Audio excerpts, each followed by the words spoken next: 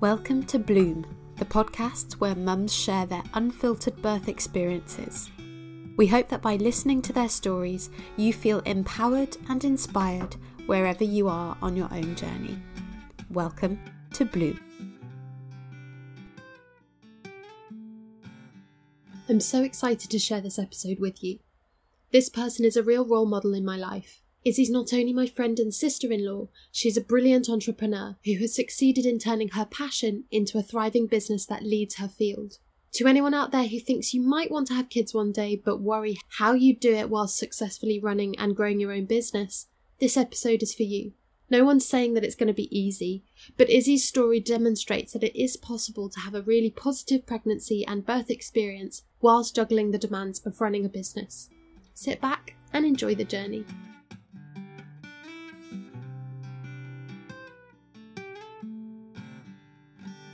Izzi, thank you for being here on the podcast and agreeing to share your experiences with us. Welcome. How are you doing today?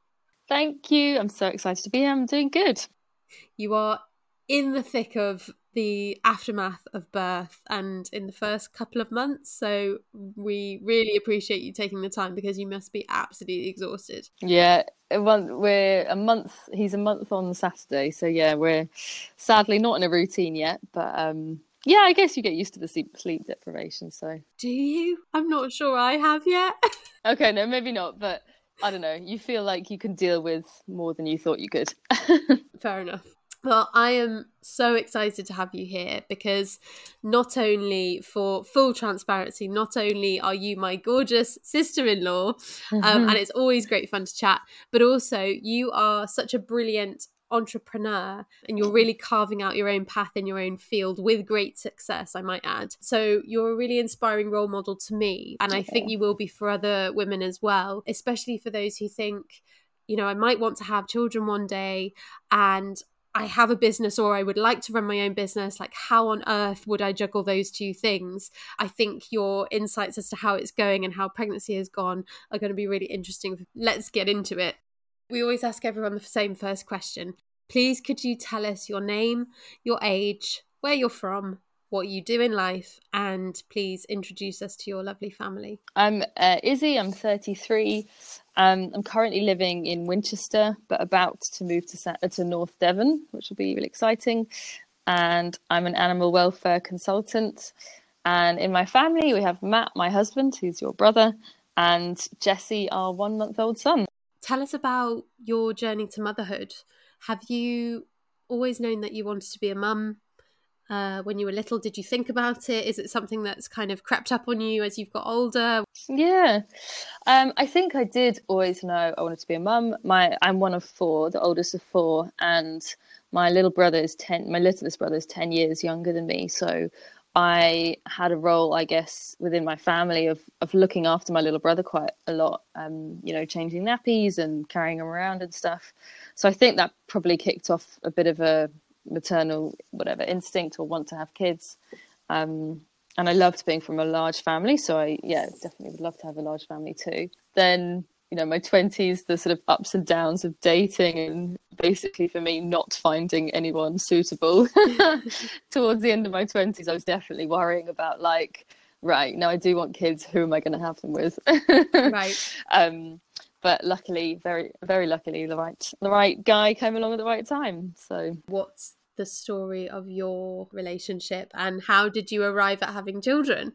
I think we have your wonderful podcast host to thank for the meeting, and basically then for the child as well.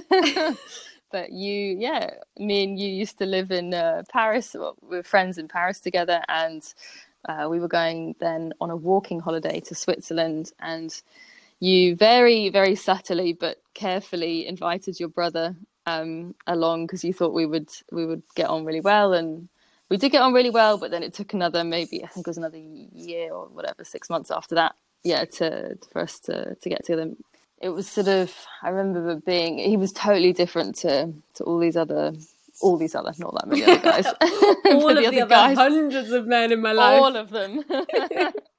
The queue. No, most of the other guys that I've been dating were just, very different to Matt. You know, he's kind, gentle. You know, he's so amazing, and it took me a few months to work out, you know, that he was the right guy. But once I did, it went very quickly, and we then moved to Australia, which was an awesome adventure.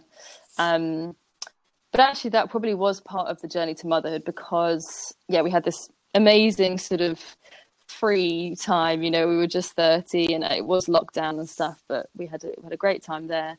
But it kind of brought home, you know, then we were by the time 2 years on, like 32, and thinking of children, and the idea of having children in Australia so far away from my family was, I just couldn't imagine it, couldn't do it. So we then, it then sort of brought the whole decision, and also then the decision to move back to the UK a bit sooner, coupled with the fact that in Australia and this is, I guess, part of the conception story, but I'd had some sort of weird periods, like, I can't actually remember how it started, but I think it started, they became longer than usual. They became like 2 weeks, still regular, but 2 weeks of every month. And I went to the gynecologist, and they ended up doing lots of scans, and saw the little cysts that looked like polycystic ovaries, but I didn't have the hormonal evidence of that. So they never actually diagnosed me. It was all very confusing. They didn't diagnose me with polycystic ovaries, but the gynecologist was like, if you want children, you should start soon, because, you know, we can't tell, but you might have difficulties. And I guess, I mean, it was amazing. The Australian medical system was amazing, but it meant, because they were so efficient, I had these scans basically every 3 months for maybe 2 years that I was out there. And it just really sort of medicalized the whole journey of it. And, you know, it was all very visual, and I thought about it a lot. These sort of cysts, they're not that bad, you know, these polycystic ovaries, but I just had it in my head that it wasn't going to be easy for me. And stress, even though it was great to know, I guess it stressed me out maybe more than I should have let it. If you're being followed so rigorously, I suppose it's natural to think, oh gosh, well, you know, that must really mean that something big is going on, because that's quite frequent, really, isn't it? Every 3 months for 2 years. Yeah, exactly. Yeah, and then you have the periods as well. So you're very hyper aware of, you know, still having these 2 week long periods, which I knew wasn't like totally normal. But then you can't find any information really, and the gynecologist couldn't tell me whether this was in fact normal, since I didn't have the hormonal side of it, and my periods were still regular. She couldn't say whether this was a problem or not, so I was kind of just left to think what I thought. Did you start trying to conceive therefore kind of more quickly than you might have? Yeah, probably not by that much, because as I said, I always really wanted a large family, and, you know, you got to squeeze them in somehow. No, it did push it a little bit further, and I think, again, we maybe would have stayed in Australia a little bit longer, but anyway, we ended up coming back. It all worked out anyway. We got married back in the UK. And in the end, we started trying, and in the end, it took 5 months. By the end of the 5 months, I was definitely like convinced it wasn't going to work. We actually went and saw, I think it was in the 5th month, just before we found out, I just paid for a private fertility thing just for them, because I hadn't seen anyone then since Australia, when it was all a bit confusing. So I then went to see someone in the UK. And what was their role, and what did they do? We started off, it was just for me, but you could have paid a bit extra. We were going to just see how I was, and then you can do a sperm count as well for the guys if you want to. But they just did a blood test on me, because I think that's how they check ovarian reserve. I think it's called AMH or something, and that seems to be some kind of a marker of how many eggs you've got left.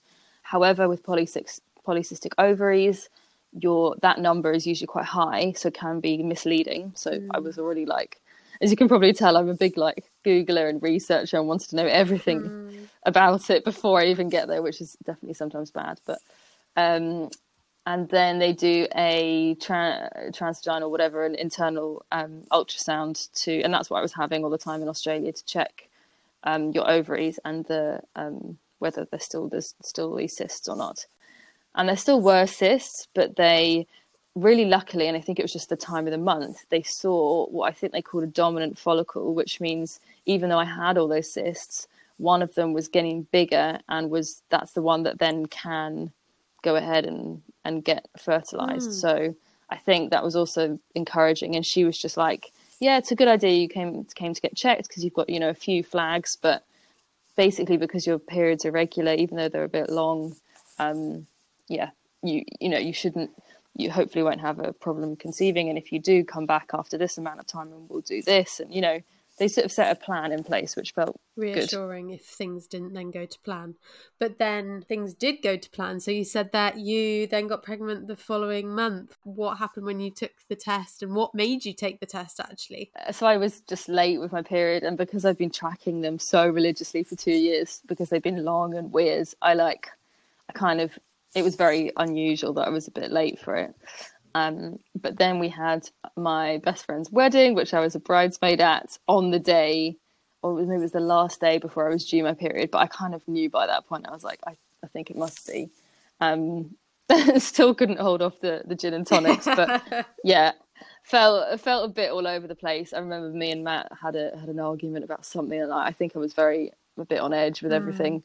And I kind of was putting off the test, even though I probably could have done it on that day. I was like, it's a wedding, it's going to be our last kind of hurrah as people without any responsibility or knowledge of what's to come. And then the next day, or the day after, I can't remember, we did the test early in the morning, and it was positive, and it was super happy. And Matt was there with me, so what was his reaction? He was really happy. I think he was, because I think throughout the 5 months of us trying, you know, I was being really pessimistic about it, which wasn't helping at all. And, you know, I was really convinced that something was wrong. He was always saying, it's going to be fine, you know, we're going to get pregnant. I think then in the end, when we actually did get pregnant, he was really shocked. It was like, but really happy. So it was a really, definitely remember where you are when you do it and you find out. Where were you when you did it? Oh, no, just at the toilet in Birmingham. But the glam. So you find out you're pregnant. You said that you were a bit pessimistic then about the journey of getting pregnant. Did that then lift when you got pregnant? Was that then your worries kind of went away, and then you could embrace the positive and the journey that was about to happen? I think it basically did, although I think the first 12 weeks, and I'm sure everyone has this, I don't think, until I got to 12 weeks, I wasn't too confident about it. I still felt a lot better. Even just knowing that I could get pregnant was massive. But up until 12 weeks, I was still a bit edgy, and like, I remember one time I did a massive sneeze and like felt a bit of a twang in my tummy, and like Googled, can a sneeze kill a 10-week-old fetus or something? Sorry, I shouldn't laugh, because I know in that moment. No, you can laugh. But in that moment, you really worry about that kind of thing, don't you? Yeah, for sure. Because you're so hyper aware of your tummy.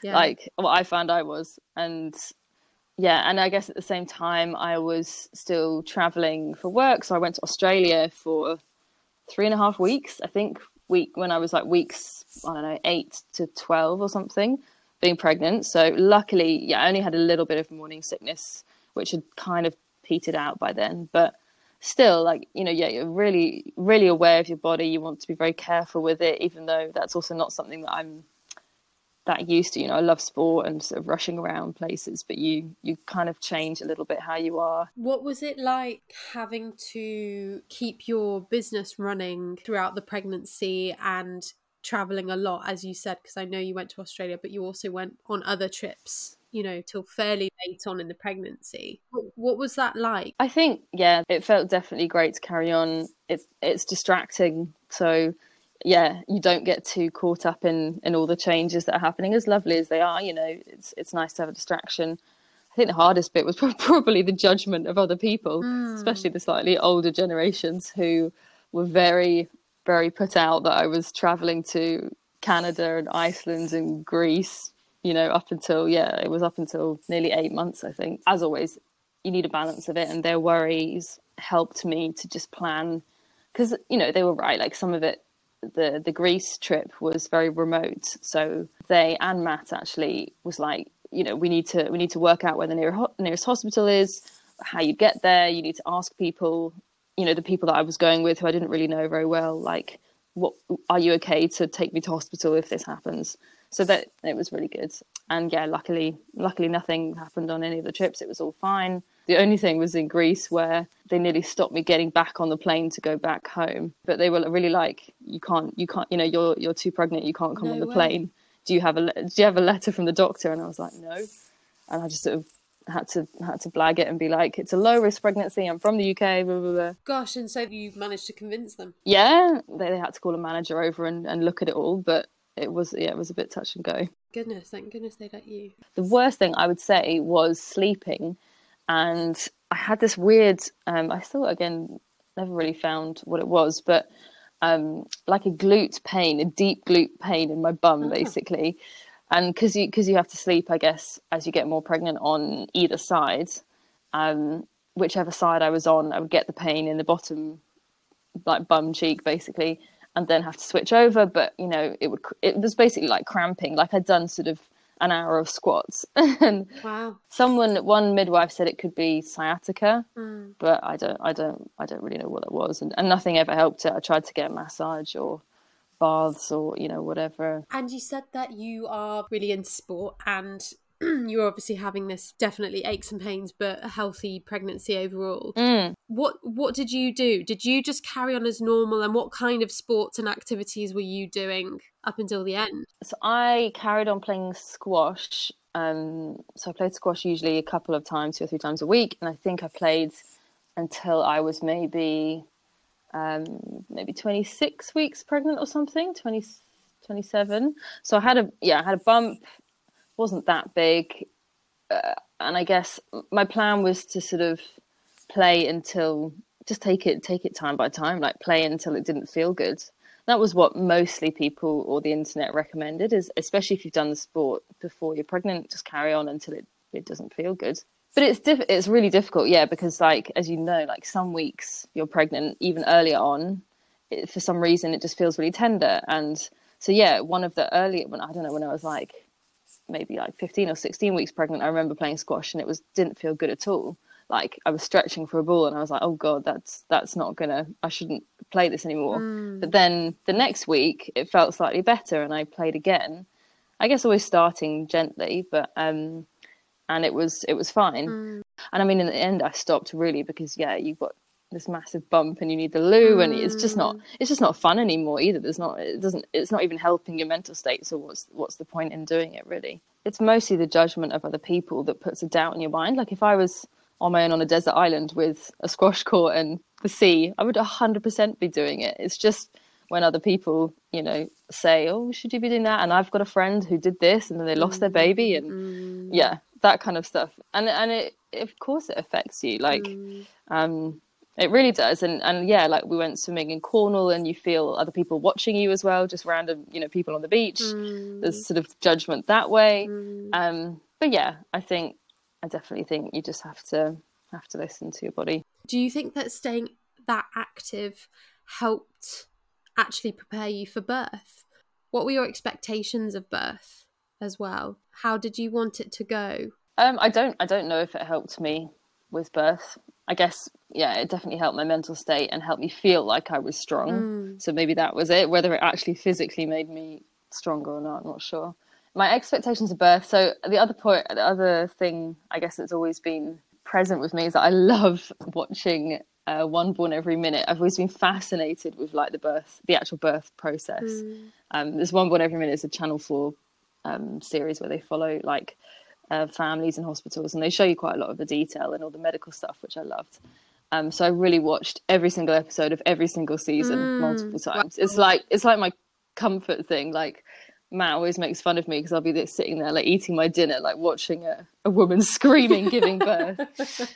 But I love it. I think it is a bit of a control thing, a need for me to want to be super prepared, like, to watch every single story I could, to see every situation. But I honestly think that helped me a lot going into it. So, but my expectations of birth then were that it could be any one of those things that I'd seen. It could go super medical. I could have to have a cesarean. It could be supernatural. I could be in the pool, or it could be somewhere in between.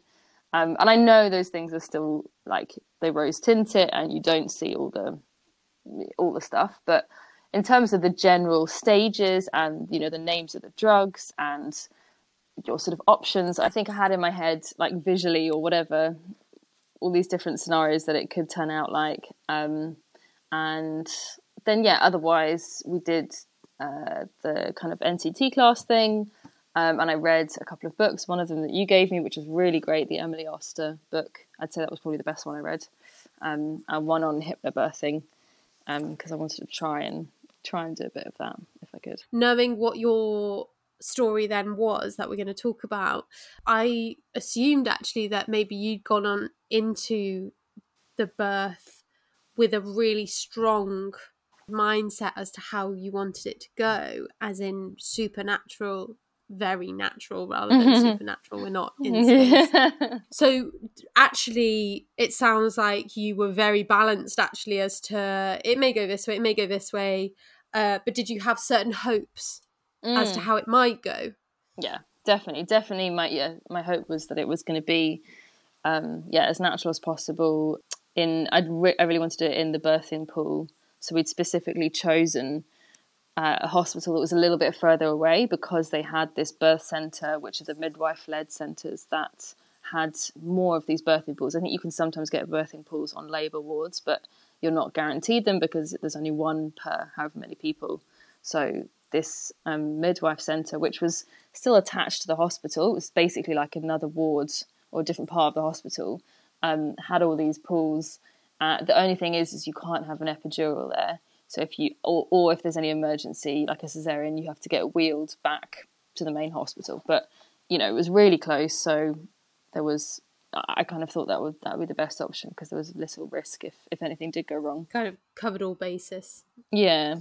So what happened on the day itself? How did you know you were going into labour?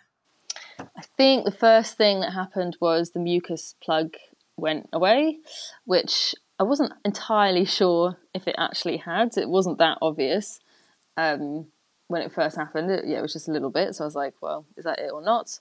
And then, so that was on the Thursday. And then the Thursday night, I maybe woke up a couple of times with sort of crampy Braxton Hicks. The thing is I'd been having these Braxton Hicks. I don't know, again, if this is normal. I did tell the midwife, but like every day, multiple times a day, probably every day, like 30, I had 30 at least Braxton Hicks or more every day since like week 24 or something. So I was so used to having these tightenings. They never hurt, obviously. They were but I did always notice them. So, I was having those tightenings, obviously still in those days just before it happened. And it got then slightly more painful, but not really. Like, I guess it woke me up, but I then went back to sleep. So I got a good night's sleep on the Thursday night. And then Friday morning, I think they then started ramping up a bit. I think they were still only like 10 minutes apart or something and not that painful. Mm-hmm. So I decided that we would go on a walk with the dog to try and they say keep active and whatever, take your mind off it. And that was fine. Could still walk around. But by the end of the walk, I remember like having to stop a few times and breathe. Well, at least I couldn't walk with them, I think. And then the afternoon, what happened? Oh, yeah, then we ended up going to hospital for a check because there was like a tiny bit of blood on the sheets from the last night. And this is something I found out because it happened then twice, is as soon as you mention anything to do with blood coming out, which is good, they'll take you in for a check, or they'll sort of escalate you to no longer a low risk sort of status, which can be quite, as I'll explain later, it didn't really help. But we went in for a check on the Friday afternoon. Because of this bit of blood, they said it all looks fine. They also then checked me for the number of centimetres and said I was 3 centimetres, I think already, 2 to 3 centimetres mid-afternoon. So I was like really happy about that because at least it was starting. Did they explain what had happened, where that blood had come from? I think I'd already had a bit of an idea, or that's what they confirmed as well, is that your mucus plug usually has some blood in it as well. Then usually they call it like a bloody show or something. So they thought that that's what it would have come from, and it was a little bit brown. They were also wondering, because I said it was a little bit wet, whether my waters had broken. But again, they said no, that's probably just the mucus plug stuff. Okay. And then they said you can either stay here or go home. I was definitely wanted to go home for a bit and like try and hold off going to hospital for as long as possible. So we went home, but it was then got like harder and harder to sort of to stay like, I don't know, stay calm, or it was just getting more uncomfortable. And we tried to watch Harry Potter, I think, and I just couldn't like sit still. Then I went to have a bath, which has kind of helped a little bit, but then a little bit more blood, like clot blood stuff came out. And so then we phoned, and it was getting more painful. So we phoned the hospital just to say, okay, we're going to come in now.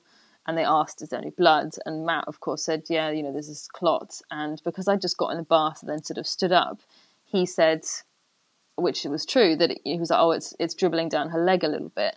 And I think that then put them on massive high alert that I was bleeding, like fresh blood. Right. Yeah, exactly. And he didn't say it wrong or anything. They just sort of, I think as soon as you say it, they have to respond.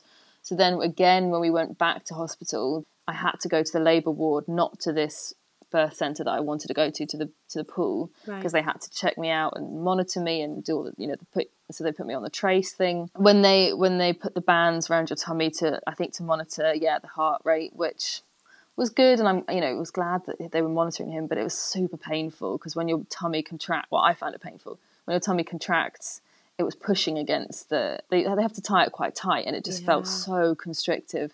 Yeah. And I was on my back as well, and I don't know, that wasn't helping. And you've already gone in and out of hospital twice. You said it wasn't the closest place to you. So how far were you travelling, and how were you managing that? Because that, if you're trying to stay in your calm bubble, was that really stressful? And how were you trying to stay calm through all of that? Because that sounds quite difficult. Yeah, no, it's true. It was half an hour there and half an hour back. So we'd done that already, an hour in the car that afternoon.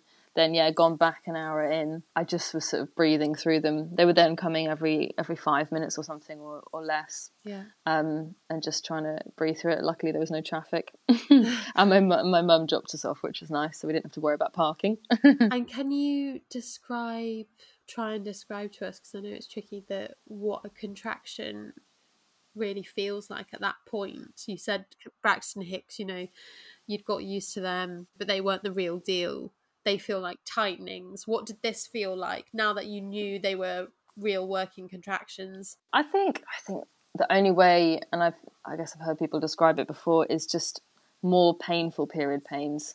It's some kind of cramping, I guess, in your stomach. Like, maybe the other thing is that I could compare it to is that, like, I've had, I guess, a bit of IBS stuff in my life, like, digestion, like constipation or diarrhea. When you've got a really, when you've eaten something bad and your tummy feels just terrible, like, it's sort of cramping up and really tender.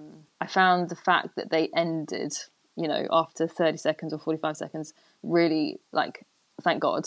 You could not do it otherwise. It was so nice. Like, I was trying to focus on, I actually got like a really, not a rush, but such a nice feeling at the end of each contraction, because I was like, thank God that's over. Right. So I was trying to focus on that feeling and be like, okay, just get to that feeling again. And you said that you tried doing kind of nice things to distract you, like watching a film and having a bath, but that didn't really work. What was your happy place, in inverted commas? What was your best kind of position or state when they were happening? Were you walking around, or were you in a particular position? I think I was, to watch the film, I tried to sit on the sofa. I couldn't.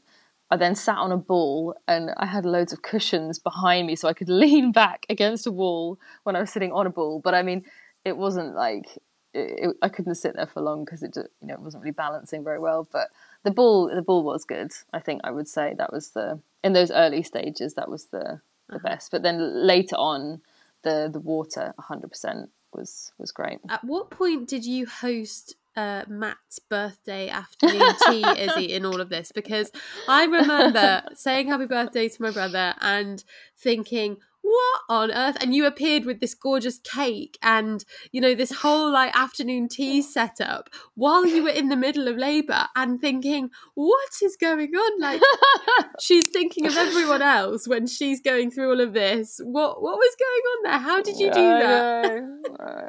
I think it was me just, again, trying to distract myself a bit too much. But yeah, I guess that was just before we went to hospital the first time. Okay. And because it was his birthday on that day that I went into labour. So I generally felt really bad. I was like, his birthday's, you know, it's going to be just taken up with all of us, you know, getting the car, going to hospital. But anyway. With the best thing that is going to happen to him ever in his life. I know. Yeah. So, sorry, I interrupted you. So then you've got into, this is you going back into hospital for the second time after you've had more of like a blood clot. Yeah, so then we were on this labour ward. It was then 10 p.m. at night. And this is where it all went slightly, this was the only bad part, well, one of the bad parts of the experience is that we sort of had a midwife who just wasn't like in line, I guess, with what I wanted for my birth, which was like calm, natural, whatever. She was very chatty, she's lovely, like nothing against her, but sort of, you know, chatting to herself and making lots of noise, and also very keen on pain relief. Like she even said it, she was like, I hate seeing people in pain. Like, what can I give you? What can I give you? And I was like, you're probably in the wrong job if you hate seeing people in pain. And so we got in there, yeah, she put me on the monitoring thing, which was like fine, whatever. And then she was talking about pain relief and said, you know, you look exhausted, like you really need some pain relief. And again, stuff like that is just I didn't find it that positive, because of course if someone says you look exhausted, you then suddenly feel terrible. Yeah. And I was tired, like of course I was tired. And I also don't want to slam her too much, because I think in the end, the choices she made, or at least kind of pushed me towards, it did all work out. I didn't feel like I really made them, but that's fine. It sounds like she wasn't really listening to what you were looking for. No, she wasn't. And I'd said to her, like, I'm really keen to go up to this birth centre, Broadlands place. So she knew that, but then what happened in the end is she sort of pushed me towards getting the pethidine injection. Mm-hmm. And I say pushed me towards, I said I didn't want it at that time. And then she said, she came back in, and by this time Matt had left the room, and she said, oh, do you know what, just to get it going, I've put it on the system for you, and I've actually got it here. Like, do you want it now? And so just, yeah, like dangling it in front of me, obviously when you're in pain. And I'd said already, I don't want it until a bit later. But anyway, I had it. Had there been any discussion of like your birth plan? Did you have one? To be honest, it could also be my slight misunderstanding. So I'd put on that birth plan, I wanted to go like slowly up the levels of pain relief. So start with like, I think I even start with the water, but start water, or then gas and air, then pethidine, this injection of these opioid things, and then epidural. However, like as she pointed out, and people have said since, this pethidine is better to have earlier on, so that it wears, and they want it to wear off by the time you're actually pushing, or the later stages. Mm-hmm. Yeah, so I think there is that point as well. I guess I felt that I still might have hours and hours and hours ahead of me, and I didn't really I felt like I was coping. Yeah. I think I was coping already without it. You don't want someone to make you question yourself in that moment. No, exactly. Mm-hmm. No. But anyway, I took it. She gave it to me. I took it. I then did get, I think, almost 2 hours of sleep, maybe from 1 a.m. to 3 a.m. Mm-hmm. I guess I think I slightly woke up for the contractions, but not really. Anyway, it felt like sleep. The problem is, like, it completely knocks you out. You're so drowsy. I remember not being able to have a conversation without closing my eyes and like zoning out, which is a horrible feeling. Like, I really wasn't present. That was that. And I think that probably, looking back on it now, actually then affected my next decision that she kind of pushed me towards, which was she broke my waters artificially. Yeah, whatever they call it. You know, she went in to break it. She checked me. I was then 4 centimeters, and she was like, "Look, to hurry things along, we can break your waters. Do you want that?" And I was like, "Well, yeah, that sounds good, I guess, to break my waters." Mm-hmm. And so then she did that. The good thing was that when she broke my waters, she could see that there was no blood or the poo, you know, meconium, whatever it's called, meconium, in it. So then I was sort of classified back as a low risk pregnant, whatever, low risk birth. I see, because until that moment, they were still worrying about you and that blood and where it had come from. Exactly. Mm-hmm. Exactly. Yeah. So then they could see that. So that was good. And then I then said to her again, so now can I go up to this birth center place? And she was like, yeah, I can. Yeah. So she worked that out. And then I got up to the birth center ward, and this is where I realized that it had all gone a bit, I guess the decisions have been a bit difficult, because they up there on the ward said, oh, we can't believe she's broken your waters. You're not meant to do that until much later. And because, she's broken your waters, you can't get in the pool, because you have to be now tracked, and it's like an intervention. And yeah, this was the really, I guess, annoying thing, is that this midwife, she definitely knew I wanted to go to the birthing pool. So clearly there was some lack of communication, or she didn't know that if she broke my waters, I wouldn't be able to go up there. So there was a whole hoo-ha it was basically between those midwives, and they were sort of arguing around me, and I was like, I can't deal with this. Not what you need. So we'd got up there, and they were like, they then said, if you don't progress to 7 or 8 centimeters within 2 hours, and I was still only 3 or 4, you're going to have to go back down to labour ward. So they were like, okay, we can give you 2 hours, but we're sorry this has happened to you. We know it's not what you want, but we can't do anything.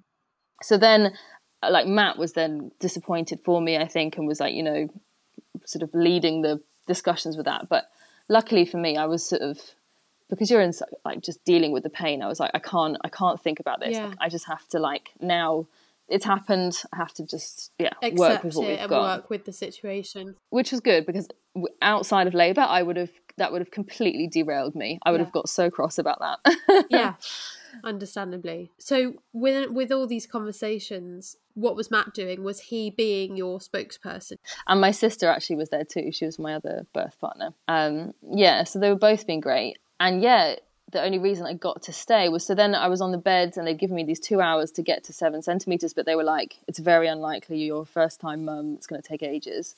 So I was like, already feeling a bit demoralized, but I was on the bed, and I remember whenever I was on the bed, the contractions would definitely slow down. I would definitely be in more pain. And I was like, I know I have to get up. I know it's going to be more painful. The contractions are going to start, but I guess that was an instinctual thing I felt. I was like, I need to be in an upright, moving position. Mm-hmm. So I literally got up, and within minutes they started coming so thick and fast, Really? Every 2 or 3 minutes. And then the midwives came back in and were like, oh yeah, you're actually contracting a lot, maybe we should check you, before assuming that I wasn't going to dilate. And so they checked, and I had gone already to 7 centimeters. Wow. But I honestly think it must have been in that short time I was just standing up and walking around. For me, it felt so much better to be, or at least more progress, to be up and leaning forward, like they always tell you. Wow. So in the space of what, an hour? How long was that? I think I spent an hour lying on the bed, Yeah. and I honestly, they really slowed down. Yeah. I didn't feel anything change, and then I was like, come on, get up out of bed. And then, honestly, it can't have been more than 10 or 15 minutes. They were coming every two minutes, Wow. really strong. And doing all the work. Yeah. And then they were like, you can get in the pool, which is amazing. So I can't remember why they say that, but you're only allowed to get in the pool at 7 centimeters. So then they started running the pool and said I could stay up on that ward. So by that time I was, it was awesome. I was like, hopefully the hard bit is done. It's only the last few centimeters and I can get in the pool. So yeah, it was all really positive from there, really. What was the pool like? Did it alleviate pain? It was great. Yeah, for me, definitely. And because it alleviates the weight of your body, you can just easily flip around in all these different positions. Not that I did move that much, but I just felt so much more comfortable. And obviously the water was nice. The one thing I was worried about, because they told me, I read it somewhere, that you can't have that hot water. And I was like, God, is it just going to feel like a tepid bath, which would be awful. But it actually felt really nice and warm. So that was really nice. We whacked on some music, and they had some of the, little electric candles themselves. So it felt, honestly, everyone, or Matt and my sister and my mum who came in were like, it felt like a spa, really relaxing. And how were you staying in the zone? So your mum, sister and husband there. Yeah. Were you aware of what they were up to, or were you just in your little bubble? So my mum actually only came in right at the end. I think she wasn't really allowed to. But I remember kind of being only able to focus on one person, and that would have been Matt, which was, I knew that was going to kind of happen. So I told my sister before, sorry if I ignore you, you know, like you can't only really, like, I was holding on to him, and, you know, he was being great. Even though I looked at all that hypnobirthing stuff, I don't think it actually came back to help me. I think my body I was just doing it naturally. Just all you can do is just try and breathe through those pains and like think, I've just got to get to the other side. So that's what I felt like I was doing. It was amazing. It just sort of does it. Your body just does it for you. I mean, you did it for yourself. I heard a rumour that you barely made a noise while all of this was going on, which, as someone who made a heck of a lot of noise throughout, is that what happened? And if so, how? But this is it. It was true. I didn't, until the head was like crowning, and I was then like saying, I can't do this. But up until then, I was breathing. I remember breathing, you know how they ask you in yoga to do those like audible breaths? I remember doing them, like breathing out so that you could hear it. I don't know. I think that's always how I've dealt with pain, is like very internalized, like, and that was a little bit like almost didn't want to be talked to or touched at some point. Not that it was ever like Matt was doing it too much, but I don't think I was just maybe responding that much to him. Like I was very like inside myself, but I don't feel like it was conscious. It wasn't like me being like, oh, I should be quiet. It was just primal. Yeah. And you said that Matt was being great, even though you were in your zone. What was he doing that was helping? Thinking about it again now in hindsight, I think obviously just being there, but also not trying to, I guess, like butt into my zone. He didn't try to bring me out of it or keep saying, are you okay? Or do you want this? Or, you know, he was just very quiet and calm. And I think that's exactly, God, it's making me emotional even. I think that's like exactly what I needed. Just someone to be there and let me do it how I was going to do it. And he was just tuned into you and what you needed. Yeah, exactly. What happens when baby starts actually coming out? Did you start feeling a need to push? Yeah, so I felt like at the end of every contraction, there was a little bit of like your body then, it was taking it, trying to push itself, but only towards the end of each contraction. So I guess I thought, yeah, it's now coming. I think at that time, I was then asking for like gas and air. I tried the gas and air that they had, which didn't work. Literally didn't work. It was on. There was gas coming out, but it just tasted like air. I even made my sister try it, and she was like, there's no effect. And the midwives were like, no, it's fine, it's working. I was like, it's not. So then I was like, I need something, and I was like, can I have paracetamol? they were like, surely that didn't do anything. Did that help? I'm sure no, but like as a placebo, I think it just maybe I wanted something. Then the only thing I was worried about was, because again from those programs, I'd seen that more if you're on a bed and in a labour ward, they don't want you to push until you're a full 10 centimetres. And when you're in this birth centre in the pool, they can't check you. Like they don't check how many centimetres you are. They sometimes put a little monitor down to see how the baby's doing. But yeah, they don't know where you are. So I remember being worried that I wasn't fully 10 centimetres. But they were just like, go with your body. If your body's telling you to push, push. Which, again, like in hindsight, is such a great thing, I think, in making you feel comfortable and happy with it all. And then like the need to push just took over basically then the whole contraction, where it was just you can't stop it. It was super tense. You can feel, well, you know it, you've done it, but you feel the head there, and you're like, I remember thinking, this is not going to fit. Like a real physical, mechanical, like this is not going to fit out. And I kept saying that. I was like, this isn't going to work. This is not going to fit. And and everyone was like, you can do it. It's going to fit. Blah, blah. At that point, this was like, it was a very sociable time. It was like 9 a.m. on a Saturday morning. My mum had turned up, and she was really sweet. She didn't want to see me in pain. And my sister had gone out and said, oh, she's dealing with it really well up until then, because I hadn't been making a sound. And she came in just as I started like screaming with the crowning of the head. She ran out again crying. Poor thing. Goodness. And so I really felt like it wasn't going to fit. But then your body is pushing anyway. So I was like, God, okay, if it's not going to fit. But anyway, I just have to get this over with as soon as possible. Right. I felt it it rock back and forth once. So, you know, when it comes all the way forward and then it goes all the way back. And I was like, God, no, I'm not having that more than once. Like, get this out of me. Yeah. So then, and I think they said it was only like, again, 10 minutes, 15 minutes doing this actual pushing bit. Wow. And his head came out.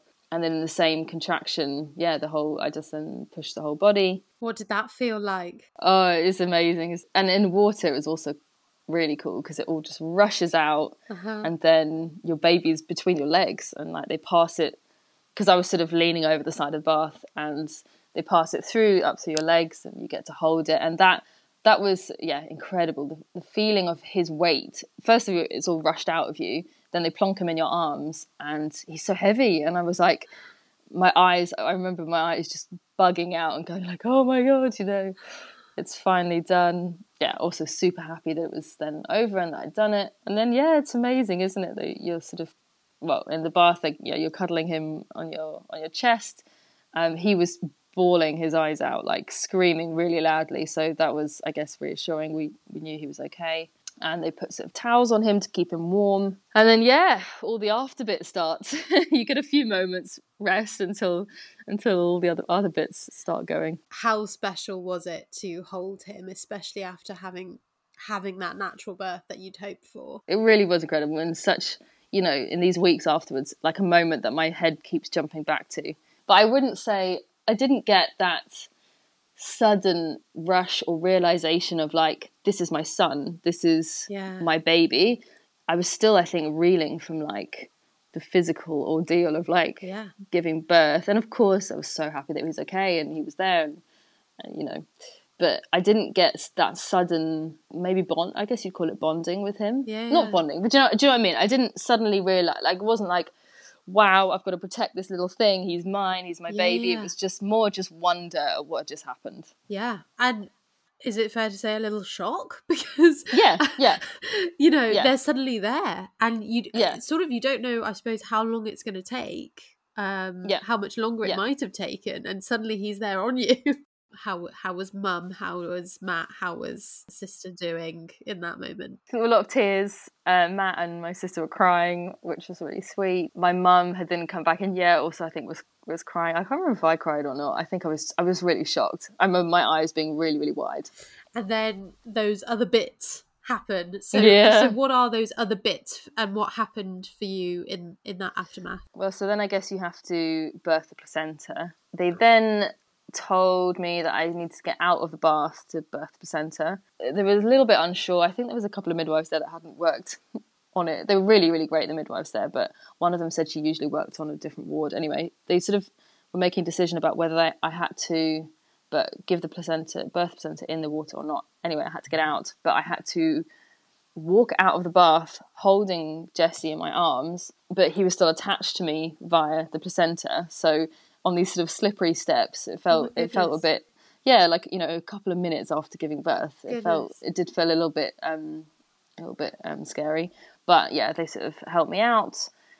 Then went on the bed, then did the skin to skin stuff, which was really amazing. They still hadn't checked him over or anything, hadn't checked me over. I'd said I wanted to give birth to the placenta naturally if possible, so they were just letting it happen. It then took a while, and I think they could see that I was still losing a bit of blood, so they then wanted to give me the injection, which is an oxytocin injection, I think, to speed it up, which they did.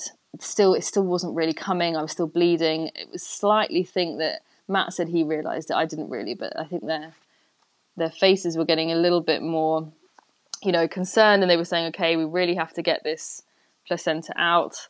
I then sort of gave Jessie back to Matt. I had to sort of move positions. They ended up kind of tugging it out in the end from the cords because I was still losing this blood and they didn't know where from. And as far as I understand, you can either be losing it from where the placenta has kind of come away or from a tear. The placenta came out. I was still bleeding. They then sort of have to try and calculate how much blood you've lost, and in the water it's really hard. So they were like looking at the water, looking at all these gauze pads, looking at the bed, and they were like, oh, I think you've lost more than, I don't know what it was, X amount. I think it was maybe half a litre.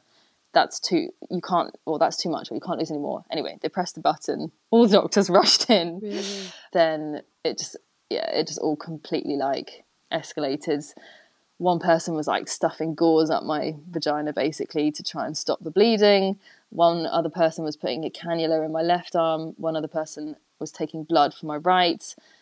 There was literally like 15 doctors in there. Wow. The whole thing was way worse than the birth process. Like you felt, I didn't feel panicked because luckily throughout it all, I felt fine. I wasn't going dizzy. I knew, even though I clearly had lost a lot of blood, I didn't feel bad. Yeah. But it was just the number of people, and it really hurt. And then they gave me all these injections, and we're like, we think it's from a tear. We're going to have to stitch you up and take you downstairs. And so they sort of prepared me for that.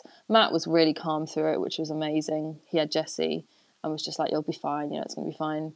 My mum was really scared and my sister and stuff. Yeah, then they wheeled me downstairs to the sort of wherever they stitched people up, the labour ward. And luckily, because I'd lost blood, so I think I'd lost a litre in the end. Right. I got a doctor to be able to stitch me up because he had to do it really quickly, which I think is a good thing because he was, I don't know, really good at it. However, gave me a little bit of local anaesthetic, but was like, we need to stop this bleeding immediately, so I'm afraid I'm going to have to start. And I was like, God. Oh God, I've already been through this.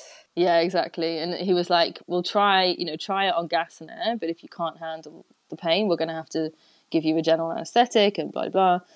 So then I was like, okay, now we go through more. And luckily, down in this other room, the gas and air was working. And I finally felt that, great effect of it, where it does take a bit of the edge off. But at the beginning, it was so painful. I had to ask him to slow down. And he was like, I really can't. I have to keep going.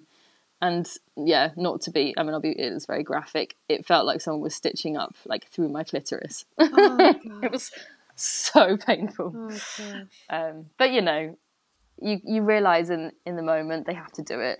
They're stopping her bleeding. It is for a good thing. And I don't know. I asked him how long he thought it would take, and he said 15 minutes. I was like, okay, fine. Just last 15 minutes. Oh wow. Okay, grit your teeth. Yeah, in hindsight, I'm sure, just looking to his face, and because he was always calm, I'm sure I was calm. Yeah, and they did a really good job. They were super efficient. The gas and air was working, so in the end, it was just the first bits that were super painful. So the bleeding was from a tear in the end, rather than a hemorrhage or anything else? Exactly, yeah. It was from a 2nd-degree tear, so I had that one, I think, towards the perineum, and then other ones on my labia and stuff, so he had to stitch all of this different stuff up. So when did you get to enjoy Jessie and being the three of you? Just after that, which was nice. So maybe that took, probably from when he was born, I think it took another hour and a half, all of that, the drama and the stitching. Yeah. I don't know. I'm not really sure. But and by this point, nobody had checked Jessie over. He hadn't been weighed or checked that he had all his 10 toes. I don't know if that's normal or not, but we were a little bit like, wow, we've got this baby. And then that is nice, like you say, to have a quick moment of just the three of us. Definitely a bit shell shocked, but my family came back in. My dad had come down to see him, and my brother. It was a big family affair, which was really nice. But I remember then later on in the afternoon, it started to crash a bit, and just needing to I think I just slept for definitely a couple of hours. And what was your first night with Jessie like? Were you overnight in hospital? Was Matt there? So that was a bit of a surprise to me that not that I have to stay overnight, but that Matt couldn't stay. So I had to then go onto a ward. I went onto a ward, and he wasn't allowed to stay. He had to leave at 9 p.m. And just left with this little Jessie. What did that feel like, and how did it go? Yeah, it did feel tough. And I don't know if it's just me being silly and not asking for help, but we'd fed him a bit of colostrum, so I'd harvested some colostrum in those syringes, and then the midwives had shown us how to give that to him. I'd also actually tried breastfeeding a little bit, and that had seemed to work. So I vaguely knew what I was doing to breastfeed, but not really. I tried it once for 5 minutes maybe. Yeah. And then it was 9 p.m. and they said, every time he's sort of asking for it or mouthing, try and feed him. So after that I did. He was sort of mouthing a little bit, and then he was finished, and I was like, right, I have to try and put him to sleep. So I tried to put him to sleep in the little cot thing, and he just did not want to be. He wasn't screaming, but he just wouldn't sleep on his own. And I didn't really know what else to do. I didn't want to call the midwife and say, how do I get a baby to sleep? So I decided to, and I was also super sore from all the like stitching and all that. So I didn't really want to move. You know, you have to then sit up, try and put him in the cot, and it was a bit like painful. Yeah. So I just put him on my chest and slept like that. And also I was literally almost passing out with being so tired. So I was like, right, I'm just going to put him on my chest and we're going to sleep like that. Got a good, I think, 5 hours he slept and I slept. Oh, brilliant. So you could recuperate a little bit. So what was it like then bringing Jessie back home and settling in? That was really exciting. Couldn't wait to get out of hospital and bring him home.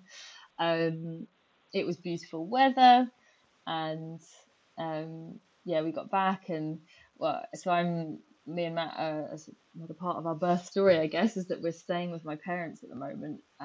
We sort of in between selling a house and moving into a new one, and it just happened that it all happened when the birth was happening. So we're in this really lucky and unusual situation to be at sort of my family home. So that's where we were coming back to, which obviously is advantages and disadvantages, but massive, so nice to come back, and there was lovely food and everyone's really excited, and I think it's only been positive. It sort of again like distracts you out of the sort of um, you know minutiae of sort of the difficult parts, and it was really nice coming back. And I guess I can't really remember, but those first nights, I think you just, as you probably know, you spend most of the time just awake and trying to feed, and it's pretty tough, isn't it, the first few days when they're only having colostrum, and still whatever you're doing, you're working out feeding. Did you say that he's a month old now? What did you decide to do from a feeding point of view, and how has it been going? So I think I always wanted to breastfeed if I could, and that is basically what we're doing, which I feel really, really lucky that it has been relatively easy. Again, I think it's like 100% not down to me, it's down to him. He seems to just be he can latch on, and seems to know what to do. I think he has quite a lot of like wind and stuff sometimes, but even in those situations, instead of like crying and not feeding, he sort of moves himself into a better position. So I'm trying to just like feel him where he wants to wriggle, and he definitely gets into very unorthodox positions then. But if he then carries on feeding, I think that's a good thing. So he's already communicating with you very well. I think so. It's amazing breastfeeding. It really is a beautiful feeling, and like seeing their faces, and it's such a privileged also feeling to know that I'm literally the only one that can totally shut up that crying. Yeah, that's all we want, really. Just give me the boob. Yeah, exactly. I think what I underestimated is, of course, how much time it takes. Like, he's also been feeding a lot, definitely every 2 hours, 2 hours or less. Yeah, it's a long, long time. And also the fact, obviously, and I just didn't think about it enough, that if you're breastfeeding, and you can pump, of course, as well, as you know, but like, you can't then split things as well 50-50. Yeah. It's just, it has to be so much more on you, on the woman. So that's been a bit of a realization, because I guess I had in my head, oh, we're going to split all this, and it's going to be a team effort, and of course it is, but yeah, you end up taking on a lot There's of a huge physical reality when you're breastfeeding that you can't get away from. Yeah, exactly. And how does that play into your plans as to how to tackle things going forwards? Because I know that you both work for yourselves. How are you going to try and manage things moving forward? What are you thinking at the moment? Yeah, I think we were still sort of working it all out. What's really made me feel happy is we tried giving formula. Well, first of all, we've been pumping, and he's been accepting the bottle, which is great. So Matt does 1 bottle a night, which helps, even if I'm still awake, but it helps. And a couple of nights ago, we tried formula, and just the fact that he took that, and that is also an option. Like, if I want to go for 4 hours somewhere, or he really needs extra, just to know that it's there is really, really, just, I don't know, really changed my mindset about stuff. You just feeling less responsible for it all. Yeah. So that's been really good. Yeah, going forward with work and stuff. So Matt's already kind of doing half days here and there, because we're both self-employed, or he can just pick that up. Funnily enough, and this is totally not that I need to, but it's more for my own mental state. I've already been, if he sleeps for a good 2 hours, I've been sort of doing a few of my own emails for my business stuff, and I was doing that even at like, I guess a week when he was a week old. And I don't say this to be like, oh, look at me, I'm back at work. It's more that like, just to say, I think it's okay if you want to, and it's going to make you feel better. And it does. It reminds me that I have this other life and business, and I will get back to it one day. It's just obviously I don't plan to go back full time, for at least, I don't know, 6 months. I'll probably go back. My plan is to go back half time, maybe in September, October, when he's about 4 months old. Yeah. But yeah, I don't feel good. I don't feel guilty for like looking at a few emails when I can, and I enjoy just like keeping tabs on things. But yeah, and it's so different for everyone, isn't it? Yeah. For one person, looking at emails is a positive thing, and for someone else, it's like the worst thing in the world that they could never imagine doing. But it sounds like for you, it's a nice reminder that you are still multi-dimensional. Yeah, exactly. Amazing. And just on a very practical note, so while you're taking some mat leave, how are things ticking along? How have you got things set up so that you are able to take that time? Mat leave, as a self-employed person, you don't get the 90% or whatever, you don't get too much of a good pay package, but you do get in the UK some it's called maternity allowance, so like government help, which is, it's not huge, but it definitely makes a difference, so that's really good. There's no paternity self-employed time, so that's a good thing to know. Operationally wise, I have got a colleague who's helping keeping things running while I'm gone. Because it's such a niche field, it is really difficult to leave everything, and there are some things that I still have to do myself still through this time. Jumping just back to you for a minute, how is your recovery going, both physically and mentally at the moment? How are you feeling? I feel physically feeling good. It took a good 2 weeks for like stitches wise to feel comfortable sitting down. Like I didn't expect, again, I just didn't really think about it, but didn't expect it to be that painful afterwards. Yeah. And so yeah, that was a bit painful. And my tummy wise, yeah, it's kind of shrunken back down. I'm finding it a little bit weird still having like this sort of pouch in my tummy. I know that sounds very vain and whatever, but it just, No, it's your body. It's a big change. yeah. And it's now, because it's not functional anymore having that tummy there, but it's still there. Yeah. And you're not allowed to do, well, you're not meant to do, I don't think, any tummy exercises yet. So you're kind of in limbo, just sort of, but I'm trying to remind myself, just still, like you're recovering, like take it Oh, it's easy. so early. Yeah, you're only a Yeah. month after birth. I'm mentally, yeah, I think I'm pretty good. I think I'm still, yeah, just on one of those slow burners to like bonding with Jessie. Not again that it's not been, I don't feel like it's been as bad as any kind of like postnatal depression stuff, or where I've really not been able to bond. It's just that yeah, I was always wondering before whether it would be that sudden bonding, like the moment he's born or very soon after, or whether it would be a bit of a gradual thing. And I just think, and for Matt as well, we talk about it a bit, I think it's both a bit of a gradual thing. Like, Yeah. we still feel a little bit like he's someone else's baby that we might need to give back soon. Yeah. And it's an amazing realization that we don't have to. Like, we look at him, we're like, oh, we're so lucky to have him. But I think it's, yeah, for me, it's a day by day thing where I just keep feeling each day a bit more attached to him. It isn't an immediate thing. I think that's really wonderful for you to share, because I think there is a bit of a misleading assumption that there is going to be that magic moment. Maybe it is for some people, but that there will be this Yeah, kind of magic transformation into yeah, you being a mother and having this magical bond immediately. Whereas exactly. surely, as with any relationship, it is a process that builds over time and you transform into those new roles. And in a way, it sounds weird, but it feels like he's like a new person to me. He's not Yeah. very familiar. So you're kind of also just getting used to, and obviously all the trials that come with it, but yeah, you're getting used to a new person in your life. Yeah, I really appreciate you saying that. What do the next few years look like for you, Yeah. for your family, for your work? Oh, well, who knows? But hopefully we are planning to move to North Devon by the sea in September. So yeah, that'll be a big change for us because it's pretty remote and rural. So we'll be much more isolated than we are now, but obviously we'll be by the beautiful sea. And yeah, at that point also trying to start work again. So we'll juggle that and see how that goes.